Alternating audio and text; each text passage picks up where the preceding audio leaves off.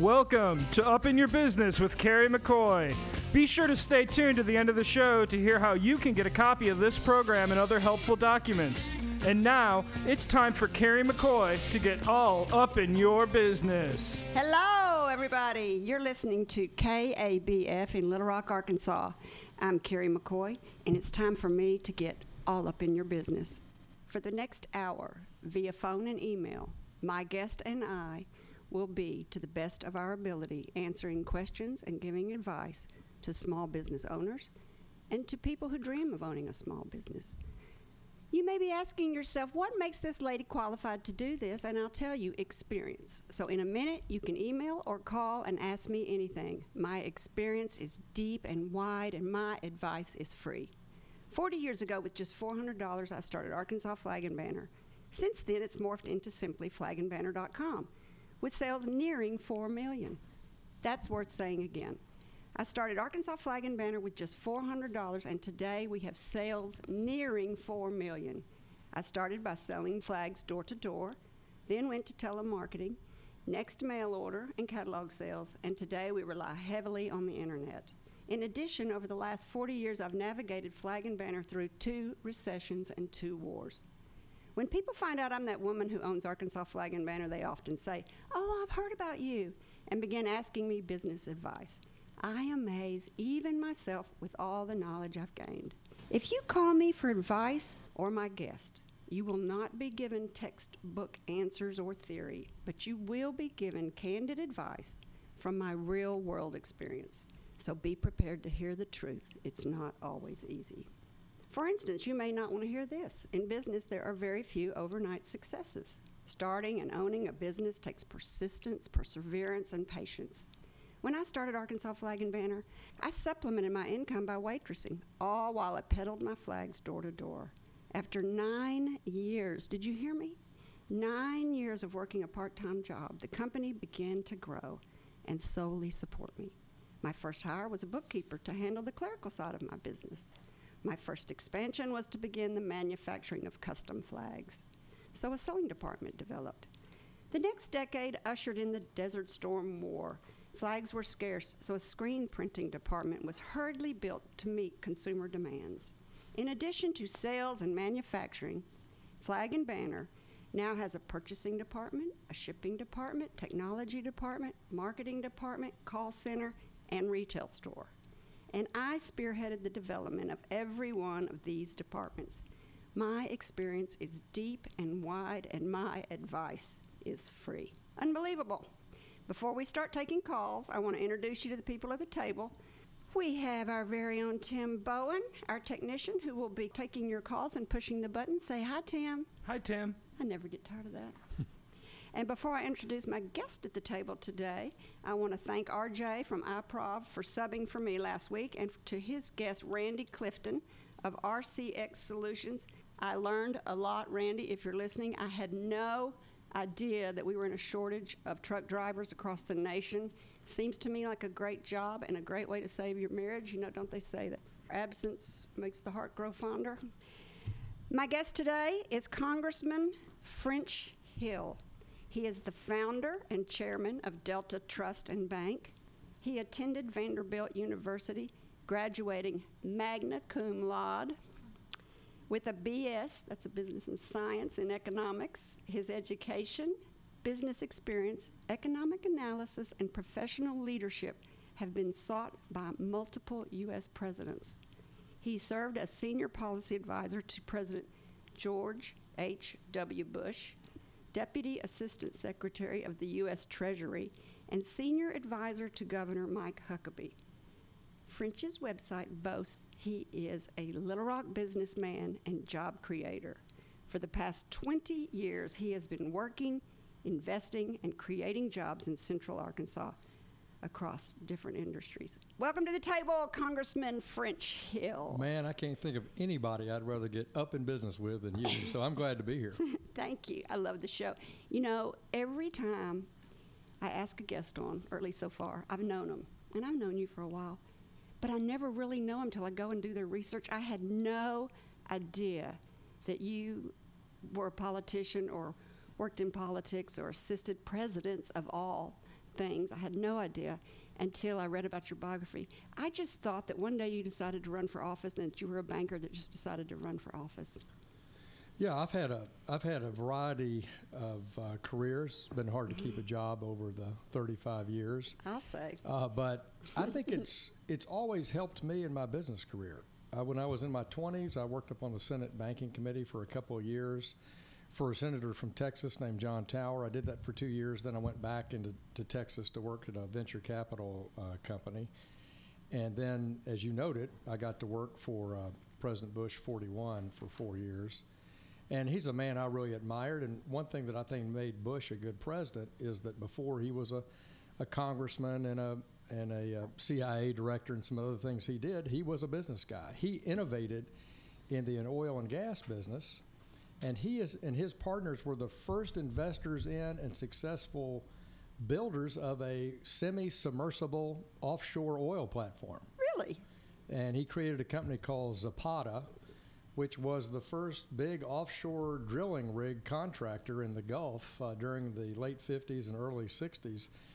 And so Bush kind of brought that same can-do West Texas, Houston entrepreneurship to the decisions he had to make.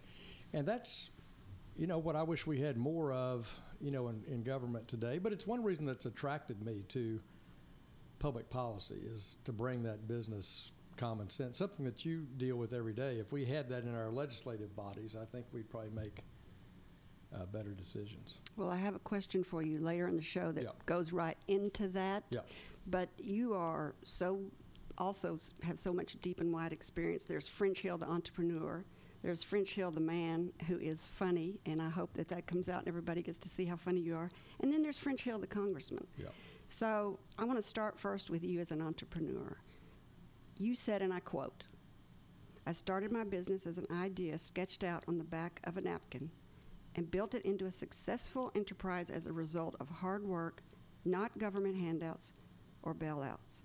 French, I felt like I was reading the story of FedEx and probably so many other companies that started their business on a napkin. Can you tell us a little bit about who you were with and how it started? You bet. I remember exactly, when it was and who was there.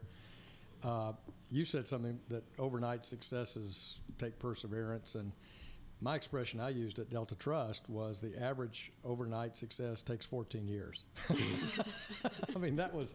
I'm using that. Yeah, but that's the way to think about that perseverance part. So, I was with a couple that's very close friends with Martha and me, two couples, and we were having dinner one night, and we were talking about what became Delta Trust.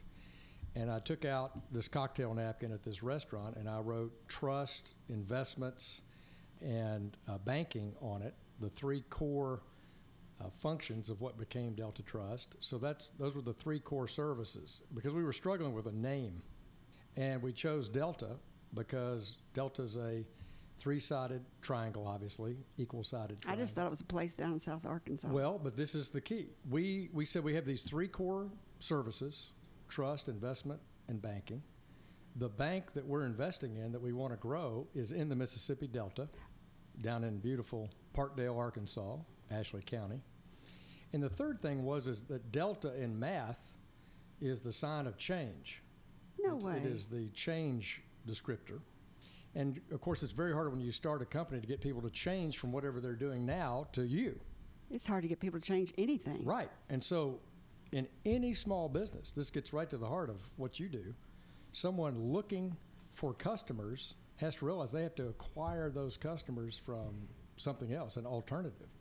And so Delta Trust became the name of our company and the whole business strategy that we worked on and perfected, I guess you'd say, for 16 years.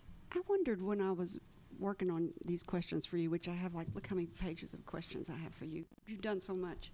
I hope we get to all of them. And I wondered what trust meant, if it had a double meaning. Because a trust can be a trust fund, and a trust can be trusting somebody. It did.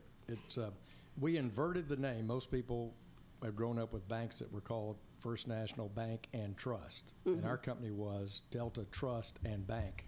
I noticed that. And we inverted the name on purpose for both reasons. One was we put trust services and investments first. It's our lead service that we go to families and business owners with. And secondly, we were not, it wasn't an accident to put trust and convey that in our advertising and marketing. And we said trust is our middle name on purpose because we wanted to convey a sense of trust. Delta We want Trust you to and trust Bank. us with your financial questions. And the Delta being change, I mean, Freud has a death principle, and it's called doing something you've always done before. I mean, that's the death principle, not changing. So you were helping people by talking them into changing. Right. And, if you want to get the same results, if they're meager, keep doing the same thing over and over again is another risk in small business if you're not growing and not having If you don't success. change, I can't remember who it was, but I heard some man say, if your business isn't changing every 10 years, you're going out of business. And I believe that today. You heard my intro. I've changed and changed and changed Think and about changed. that, from personal door-to-door, then to basically catalog-type sales. or Telemarketing. flyers, telemarketing. Now and the then internet. 4 years, 4 decades, 4 different business models. I told our guys, we started our company in 1999. It's now part of Simmons now, as of 2015. So I said, over that 16 years, you've seen war, you've seen 2 lows in interest rates, you've seen 2 stock market crashes, the famous Desert Storm and the banking, 2008. and so that's a lot in a young, let's say somebody came to work at Delta Trust and they were 23, and then they were late 30s. Most people would see that kind of radical change, technology, war, recession, interest rate swings, in a whole career, not 15 years. So Boy, it's moving fast these it days. is, and that's isn't why it? business people have to be really on their toes. I was going to ask you about selling your business. How does it feel? How did you make the decision? That's something I've never done. I've never sold a business. Right. Oh, before I ask him, and you think about that. I want to talk about your decision to sell your business and why you did it and how hard it was to let go of your baby. But before I do that, I want to say you're listening to Up in Your Business with Carrie McCoy on KABF. My guest today is Congressman French Hill, founder of Delta Trust and Bank. If you've got questions or comments for either of us, call. 501-433-0088. Tim, say that again. 501-433-0088. He says that so fast. 501-433-0088. I can't even think that fast, Tim. Or you can email us questions. At upyourbusiness.org. That's right. And the questions is with an S. So, Congressman, thank you for coming on my show. And I love it. I mean, people just think I am the cat's pajamas because I've got a congressman on my show. But tell me about selling your business. Was it hard? Well, it's always hard to sell a business. And I've, as a banker and investment person for 35 years, I've helped a lot of people prepare their business for sale or talk them. Oh, I bet. And so I've always been on the other side of that equation for the most part, except, as an investor in something. But this one was really connected to me personally, having been the founder and the CEO of it. But I had investors who were very eager to, after 15 years, redeploy their capital. And so they had urged me as the CEO to consider what, under the best circumstances I could, a sale. And so I approached it as a fiduciary. I approached it as their agent. And I tried to take my own emotional position out of it to somewhat. But some of the things I considered were, can I find a place where our employees would be happy? Can I find a place where our customers would get great quality service and have the same values that we had at Delta Trust? Can I find a group that would be accepting the unique products that we developed over that period of time and actually give those products and services a home? And so after a lot of work and several years, we made that decision. But it's always tough to do that. Unique products. I didn't know you could get unique and creative in the banking world. Well, it's harder now with regulation. That's what I would because think. It is. But, we always tried to innovate. We created one of the biggest health savings accounts banks in the country. And Delta Trust built that business 100% using Google AdWords and built that business 100% What year did you online. do that with those Google AdWords? I'm going to guess it was in the middle First- 2000s, maybe 08, 09, in that time frame. We had seen that health savings accounts were a great way for small businesses to combat rising healthcare costs and give both business and employees more independence. And so we looked around and we saw that there weren't many banks doing it nationwide, and there were very few, maybe one in Arkansas. Really? So we built this business online. We had accounts in all 50 states. It was a And there were online were account. no regulations for going in all 50 states? No, because back in we have nationwide branching and nationwide deposit solicitation and banking if you follow the rules associated with that, the disclosure rule, which we did. And it was exciting for our employees. And we basically had, I'd say it was our probably third largest branch, was this online office that contained the customer service team for health savings accounts. You know, taking a fiduciary responsibility of selling that business is admirable. I think everybody that knows you thinks you're admirable. I think that's why when you go to, actually I went to your fundraiser this week, and somebody there said, if French ever decides that he wants a president for Democrats for French, I want to be the president.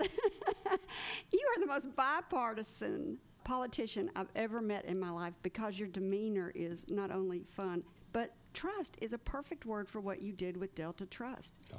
Everybody that meets you likes you, trusts you. I'd have to say, Martha, if you're listening, you're a lucky girl. I bet you keep her laughing all the time. So This is true, believe me. Mostly bet. laughing at me, not with me. But yeah. So I want to tell a funny story about you. When I first met you, well, I probably had already met you, but when I first got to know you, I was invited to join Rotary Club 99, which I don't know if people know this. It is like the top 10 Rotary in the world, and you were the president. Right.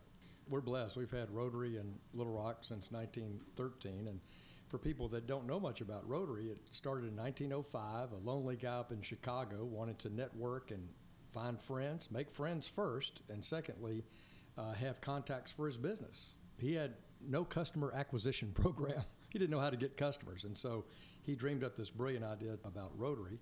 And then the third component was community service. And for over 100 years now, Rotary has delivered on all three of those things for its members. And Little Rock has one of the top 10 Rotary clubs in the country in terms of size in the world, as you say. Yeah, in the world. And dynamic leadership. In fact, our Rotary Club, the one you and I belong to, Little Rock Rotary Club, was in the Rotary International magazine this week. Really? It goes worldwide to 1.2 million Rotarians and 32,000 clubs about our partnership with Heifer International to help create sustainable agriculture and healthy food just here in the metro Little Rock area, not to mention what we partnered with Heifer over in Romania to bring the first fresh milk to the Romanian people after the fall of the Berlin Wall over there. So our club has a great reputation. Arkansas is the biggest little town that people come here and they just cannot believe it. We have more museums, we have more artists, we have great nonprofits, we have the largest Rotarian. I can't believe that Heifer is here. It is such a great place, too. I got to tell the story. So you're the president of Rotary, and it's one of my first times to visit, and it's lunch. And lunch is on Tuesdays, and it's always the same. And the Sunday before the Tuesday Rotary luncheon that I'm at was the Masters, where everybody is given a green jacket. Everybody knows that, right?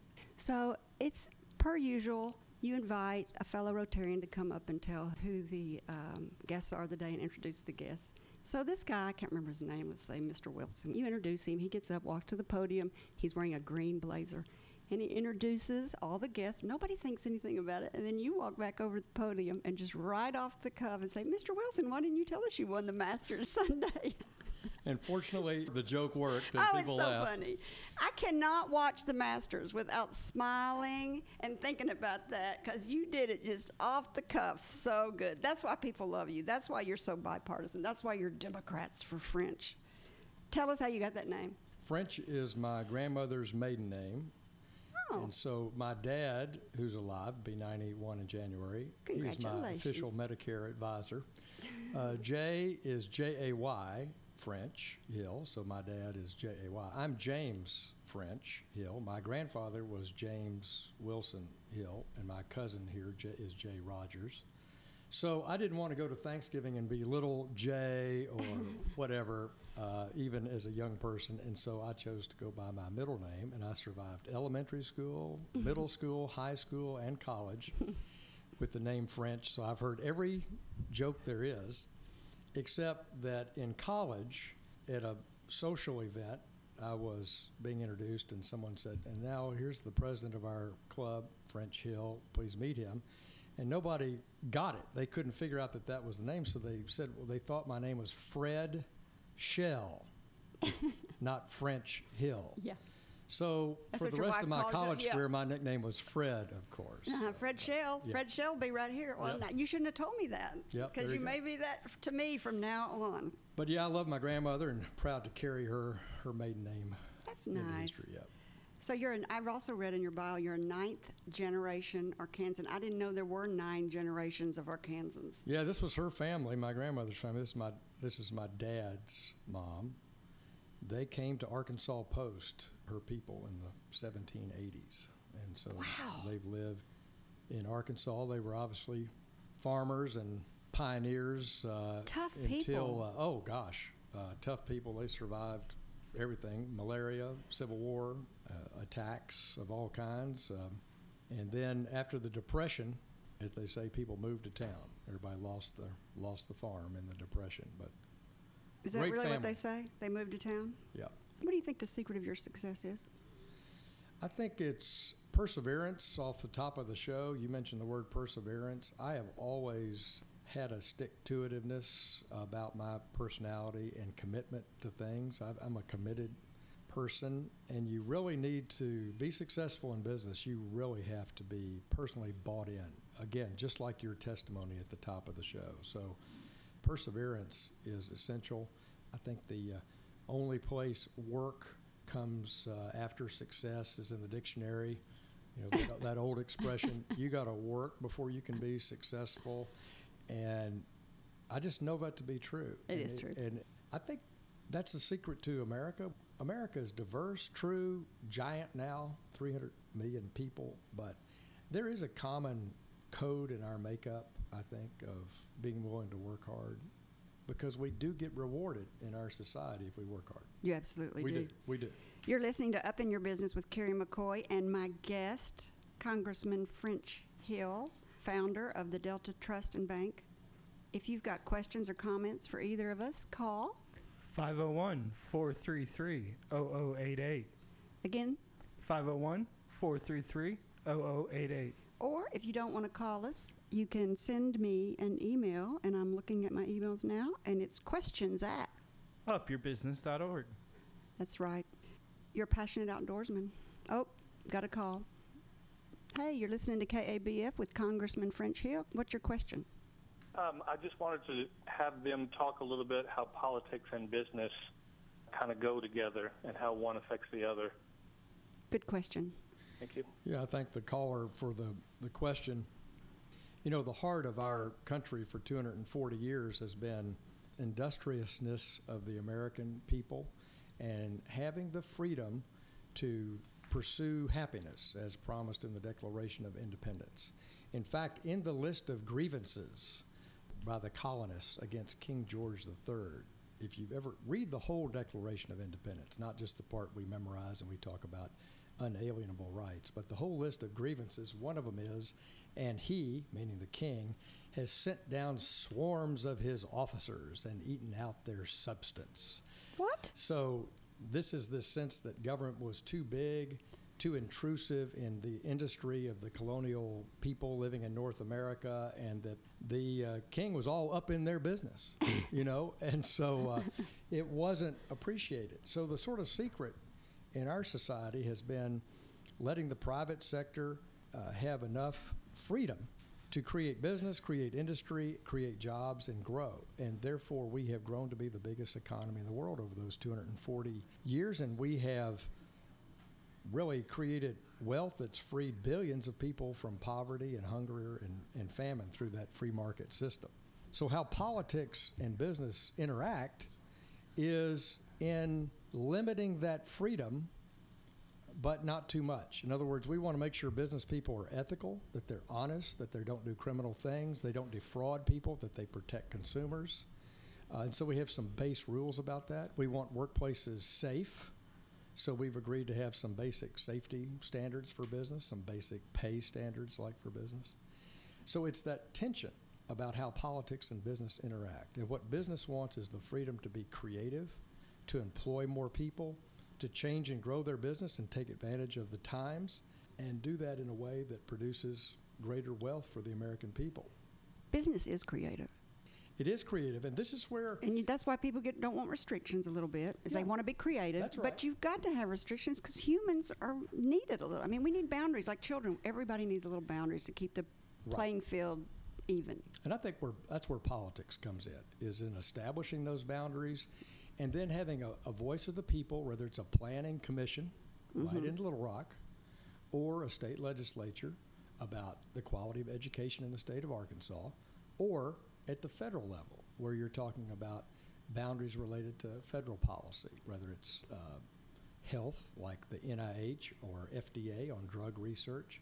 So how do we keep those boundaries to protect families and consumers, and business for that matter, and yet create an environment for creativity, innovation, and growth? So speaking of free trade and jobs and borders and boundaries, what do you think? I mean, this may be a really hot subject, and it's really not supposed to be, this show's not supposed to be about politics, but this is about business. What do you think about, the world economy, and we're all, it's a global economic world? Yeah, I don't know. I mean, I'd sort of ask you a little bit about the sales of your products, if they're all mostly domestic or not, but I just left an Arkansas State Chamber luncheon, and two of my young friends that have neat manufacturing businesses are both women-owned businesses, one in Conway and one over in Sherwood. They need to come on my show. They'd be fabulous. We need a manufacturer on the show. Gina Radke and Rachel Cox are two great young business women in the metro area, and they export.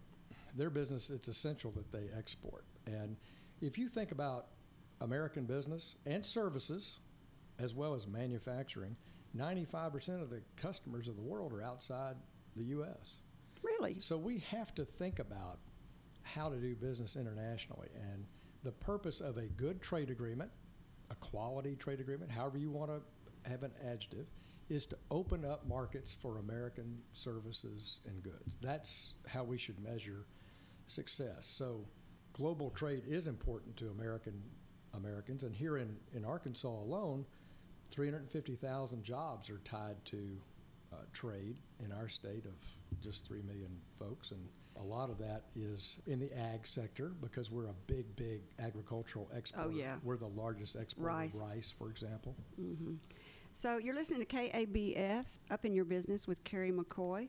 My guest today is French Hill. He's congressman, founder of Delta Trust and Bank. If you've got questions or comments for either of us, you can call 501-433-0088. That's 501-433-0088, or you can email me questions with an S at upyourbusiness.org. Well, I have an opinion about that. Of course, my flags are made in America. Mm-hmm. Otherwise, I would be egged. They'd probably egg my building. But isn't that great? And I know that's something you're proud of and something you use in marketing. Fifth generation family, still making them. Where are they? They're in New Jersey. Okay. And they've got a great story. He was a tailor in New York, and every time the boat would come over from England, he'd be waiting for his materials to come over so he could start making dresses, and he was a dressmaker, and Mr. Annan. And he found that patrons were lining up for flags. They were wanting flags to come. They were wanting U.S. flags to fly. And he was like, well, I need to start making flags, not just dresses. Everybody wants flags also. So he started making flags in the New York garment district. And that was 5 generations ago. Wow, that's a great story. And they still work there. The family still works there. It is a good story. They're great people. They gave me my first flag, gave me credit, gave me my first flag.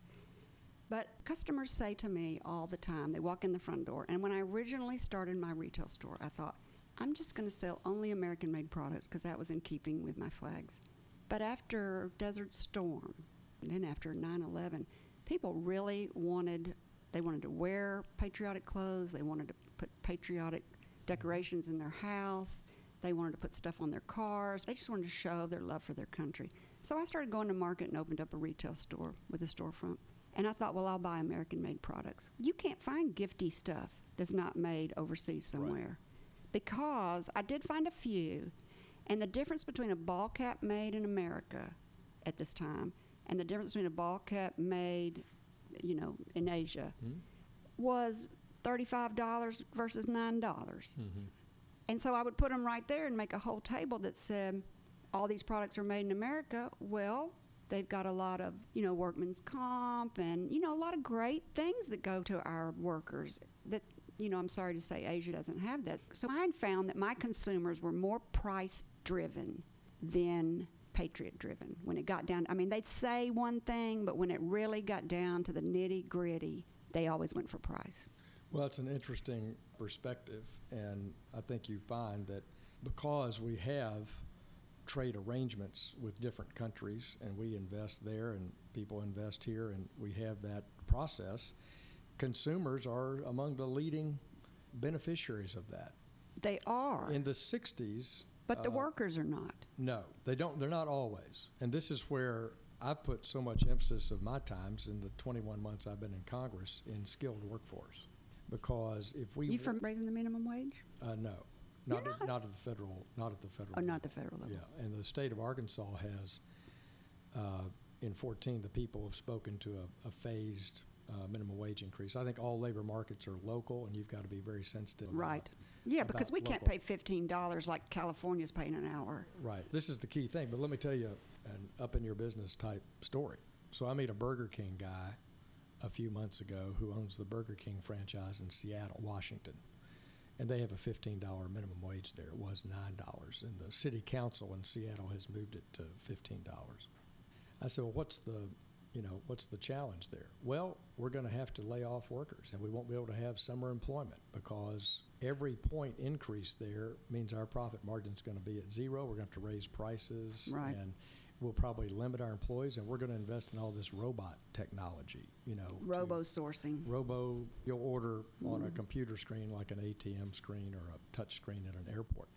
And I think we ought to be sensitive to getting people into the workforce, get them the skills they need. And it's why I like concurrent credit, like at Greenbrier School District. What's concurrent credit? Concurrent credit is where they offer all AP courses at the high school level, and they actually earn college credit, saving their families tens of thousands of dollars love that. potentially.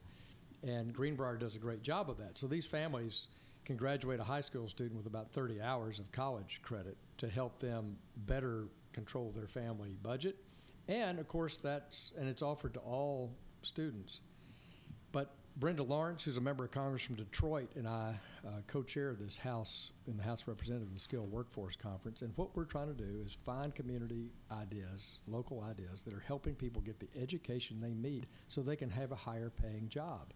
And we can stop debating about entry-level type pay or temporary work type pay or just those starting jobs that we all had when we were teenagers or in our youth. And I think the secret of that is education. That's why I like Governor Hutchinson's coding classes in the high schools to try to see if that's something that is an attractive area to more high school students that might want to go into computer-type technology jobs as they go through high school and beyond. It takes a lot of work on this. And, when you and I were in middle school, we had a little bit more guidance, I think, about whether we were going to be bound for college or bound for a mentorship and apprenticeship. I don't know if I did. I was kind of floundering. Were you floundering? I was floundering. Well, I read yours. You did good. You went to Catholic High, I believe. I did. But I feel like you went to Catholic High. Oh, no, you don't ever say I feel. Father Tribe would put you in the doghouse for that. Never say I feel. Say I believe. I know or I believe. Right. But I got to present all his World War II medals the other day to a guy named Mr. Grisham, who was my 7th grade shop teacher at Henderson Junior High School here. Full circle. And I still have the dustpan I made in 7th grade because I don't ever throw anything away. I'm sorry, Martha. It's a very good dustpan. It's very heavy duty. I bet it's made of clay or something. No, it's sheet metal. We bolted together. It's an industrial arts class. All right. But it reminded me that we communicated to kids about more than one alternative when they turn 18. We want them to stay in school. I saw in the paper where our graduation rate's up compared to the national average in this state. I think that's awesome. Yay.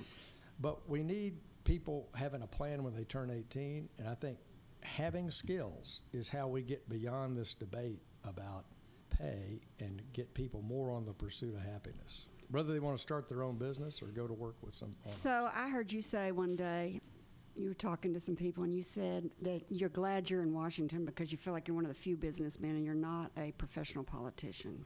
Can you talk about that? Yeah. Well, I mean, I've been in business in all kinds of different businesses for 35 years, and when you go to D.C., you find a lot of people and I've never been in a legislative job, like a elected official or in a legislative branch. And it's a collaborative effort. You got to get people to come to your point of view. That's the secret of a legislative body. And so I think experience is the best teacher there as well. If someone's been a elected official their whole career or a college professor or something like that, they don't have the practical experience to understand what these laws do to Weren't you small trying to business put together a people. little pamphlet for small businesses?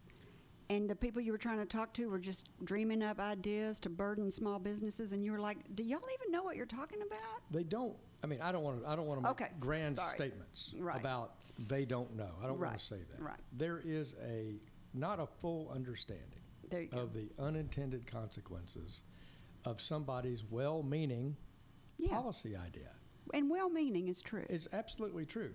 We'd like to do this, but what is the impact across the economy? You may help a few people here, but how many people will you hurt by doing that? And small business, I think, always bears the brunt, because if you work at some big international corporation, you've got lawyers and compliance people. You can always cope with it. Was Delta Trust considered a small business? Yeah, we had at our largest, we were probably about 135 employees. Is it 500 employees or less that makes a small business? Typically, the SBA says that. They have a sales number too, but I mean, 500 employees to me is a very big business. It seems like it to me.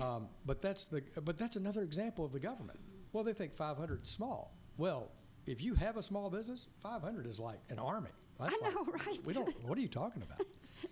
But the government has come up with that, and that's just an example of what I'm talking about. So I serve on the House Financial Services Committee that works Thank on goodness. on We're glad rules you're that there. deal with community banks or how to get capital to small business, all those sorts of things we deal with, and I just try to use my voice and my experience to help make recommendations. You're listening to Up in Your Business with Carrie McCoy and my guest, Congressman French Hill.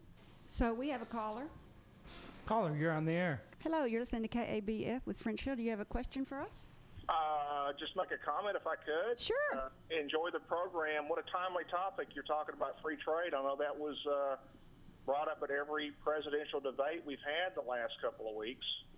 But I want to also say I do agree with Congressman Hill. I think $15 an hour, it might sound good on paper, but it's just not realistic. And if it costs jobs, probably not a good idea. But I did want to make a comment about something that I know a little bit about in my industry that I work in, and that's the automotive industry. Okay.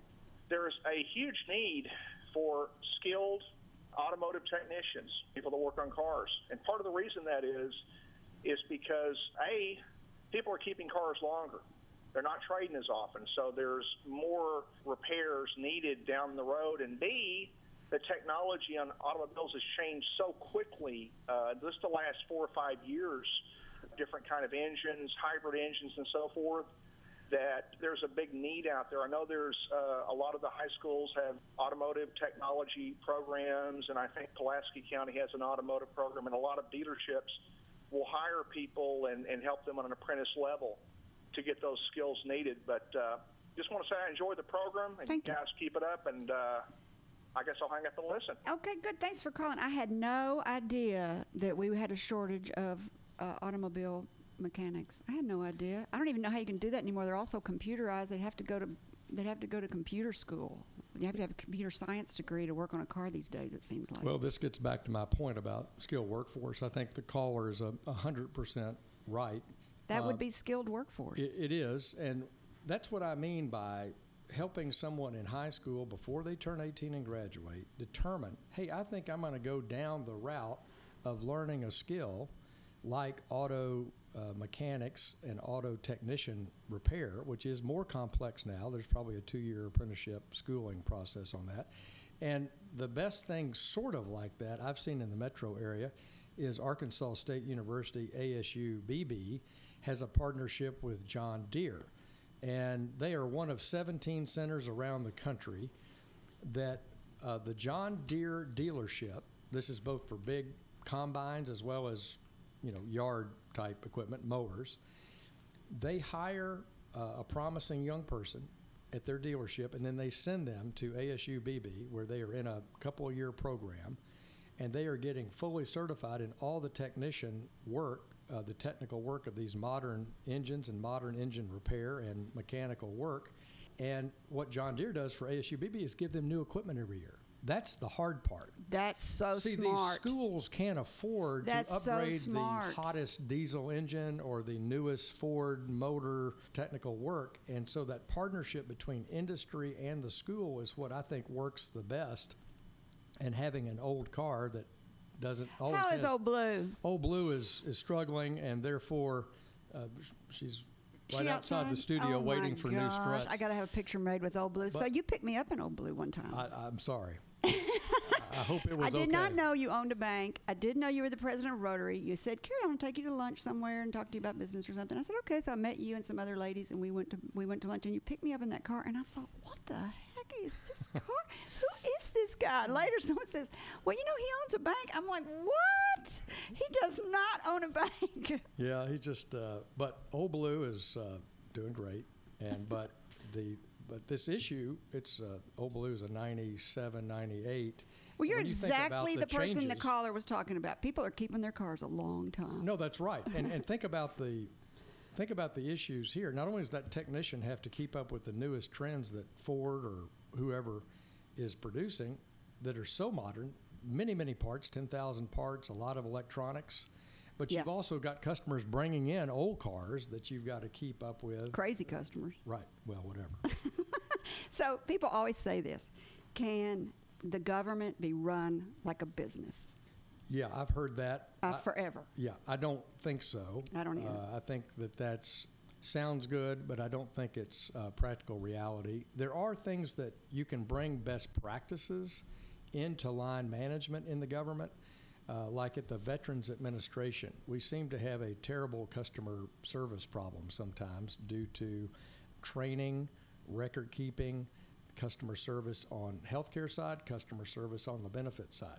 So you'd like to say we could bring the lessons we have in business. That's right. But let me tell you, current appointed head of the VA, Bob McDonald, former CEO of Procter & Gamble, Really? one of the best companies in the world, certainly knows a little something about customer service, but he has this terrible time pushing down through the tens of thousands of employees that customer service mentality, that high ethical fiduciary relationship with a patient or with a vet who needs benefits analysis.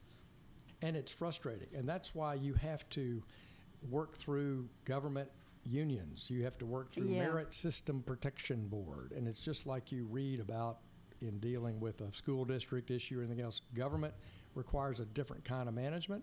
It doesn't get its money. I bet he wants to pull his hair out. There's not, well, he doesn't have much left. Oh. But he's, I think he does because he has to testify before Congress. And he's never worked in this government situation before. Well, he was, I think he's a West Point grad. He's a decorated serviceman. He's a fine individual. Yeah, I'm sure. But you are in this system, and we have good people sometimes in bad systems. Mm-hmm. And in the civilian sector of our government, we fight this a lot. And It's too big and too unwieldy. And it's why Congress has this obligation to do oversight, point out these things. It's why I have the Golden Fleece Award that I hand out where I think government's doing a bad job in something, because it's a way to call public attention to something that needs to change. And You're going to tell us about the Golden Fleece Award. You're listening to KABF with my guest, French Hill. We've got about 10 minutes left. If you want to call and ask him a question or make a comment, the number to call is 501-433-0088. So, French, if you had no constraints, is there a policy that you would like to put in place? on sort of any topic. Mm-hmm. Well, I think one of the macro areas, so whether you're talking about the Civilian Defense Department or the U.S. Forest Service or the National Park Service or the VA, it would be wonderful if we had a set of common sense hiring practices where we could recruit people into these jobs, do annual performance appraisals of them, And fire them. and move them out if they're not performing up to standard, and recruit additional people, and do that in a timely, thoughtful way, but Fair. not one and fair, that creates an esprit de corps, where if I look up the chain of command in one of those agencies and I see the person at the top, I know that I report to that person and that I have to do a good job in order to keep my job. That's good. That's good. I wanted to say that, but I didn't know how to say it as great as you did. All right, we've got a caller. This is Carrie McCoy. You're on the air with French Hill. Do you have a question? I was just going to ask Congressman Hill about what are the prospects of something to replace Obamacare, number one. And number two, I don't think there's a lot of people that know Congressman Hill's background, and I'm not sure why that's not brought forth a little more. He has some really, really good credentials backing him up. Thank you, caller. Obamacare. I wasn't going to bring it up, but he did. Well, I think we've had 6 years of living with the Affordable Care Act, which probably should have been called the Accessible Care Act rather than the Affordable Care Act, because it did increase access in a number of ways. But really, when we look back on it 6 years now, it has not, increased affordability for many, many people. But I have to tell you, it helped my small business. Yeah. You want to know why? Yeah. Because I'm not having to compete with healthcare. I'm too small to provide healthcare. My people were I didn't have enough people. Right. And I couldn't hire good people because I couldn't offer health care. And now everybody can get health care through another means beside their business. So it took Arkansas Flag and Banner out of the business of health care, which I liked. Yeah. Well, I like the idea that we create individuals' ability to buy health care on their own. There you go. That's what I'm trying to say. Because the portability aspect of that is something that we've never really achieved. And I do agree that that's one of the directions, that's been good. I don't know that creating sort of this $1 trillion expense machine wrapped around it was the way one could have gone that way. I think individuals having access to individual policies that didn't have to have the Affordable Care Act's mandated services in them would make them more affordable and lower deductibles and lower premiums, even for people in the instance that you talk about, people out on the exchange, for example. And that's also, because of those costs, driven up group plans for people who do provide group coverage to their employees. And it's some states, up dramatically, 25, 30% a year in the last few years. And individuals have lost access to some of their doctor coverages and things like that. So I believe that How many people have gotten health care, though, because of Obamacare? Like a bunch. Yeah, well, in Medicaid expansion, which is a part of it's just a big Medicaid was a problem, wasn't it? Right. Well, Medicaid is the federal government's low-income health care. Well, no, it's how the federal government gives money to states to provide health care opportunities for the poorest citizens that we have. And the Medicaid expansion expanded that access up the income ladder a little bit. My view there is that I would prefer us to block grant that money to the state and let the states design their own Medicaid programs and their own Medicaid expansion programs based on what the state can afford, because the federal government has mandated the services and said we'll pay for it for 3 years and then you're off on your own. And I think that's probably not the way to go. So I hope we can come up with ways to replace some aspects of Obamacare and get it where people have more choice and that we can result in lower prices but more access as well. Yeah, it needs to be tweaked a lot, I think, although I don't know anything about it. I'm so glad I'm not in politics. I could not deal. How do you keep your compassion for people and your energy, which is compassion for people, and your energy that comes from anger at the system and anger that things don't work the way they should?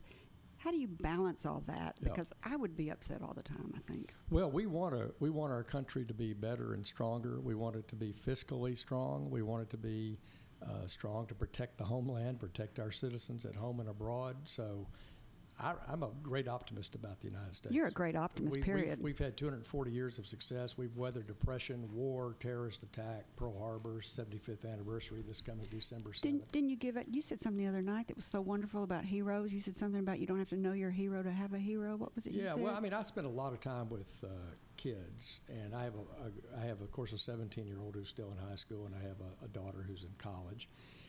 But I love being around kids. I love to go to high school classes, and I love to go to elementary school classes. And I tell kids at all schools, I say, and I was with the Perryville AP History class at Perryville on Monday, and we were talking about heroes. You don't have to know somebody to be a hero. to create all the components of a hero. For me, when I was a kid, I had sports figures I admired, but I have figures from American history that I admired, and I pulled traits from them to create what I thought was a role model, what is a mentor. And I think kids are desperate need of heroes now. We have a lot of single parent families. We have a lot of almost latchkey kids that just don't have parental supervision, and they need to have role models and aspirational opportunities. Didn't you go to a dedication the other day? I did. I dedicated the Perryville Post Office for Harold George Bennett, who was the first U.S. POW killed by the Viet Cong in a prisoner of war camp in North Vietnam. And he was from Arkansas. He was from Arkansas. He was 24 years old. He tried to escape 3 times from the Viet Cong. He saved all of his unit from being killed, but he was captured in the process. He's a great American hero and a great role model for all of us, but particularly for these young people there in Perryville. And his brother, Dickie, was there, and his 2 sisters and their family, and it brought back memories from 52 years ago, tough memories, but also good ones, family pride and a sense of duty and honor that we admire in so many people. Fairfield Bay. I love the story of Fairfield Bay. Fairfield Bay is a success story. In the 90s, when Martha and I moved home to Arkansas, Fairfield Bay was a place where we'd go to retreats for business, and it was a happening place. And then the Fairfield Corporation went bankrupt, and Fairfield Bay went through a slump. But it is a story of self-determination. This mayor, this city council, and the citizens up at Fairfield Bay on the western end of Greers Ferry Lake said, we're going to rebound. We're going to be successful. And they got a convention and conference center reopened and spruced up. That's a spectacular meeting place. Wyndham has come in and done all their condos. So Wyndham Hotel? Wyndham Hotel Corporation took Really? over their condos and their timeshare from the old Fairfield days. And we were up dedicating the first groundbreaking on 20 luxury townhomes overlooking the lake at Fairfield Bay. And When was that? This year? We broke ground this week. Really? And it's so exciting to see a mayor and a town come together, create a business plan, and move their town forward. You've got to be tired. You're everywhere, every city, all the time. You run for Congress. You'll be running again. This is your second time. Running my first re-election. Your first re-election. That's a good way to say it. And it's every 2 years. Right.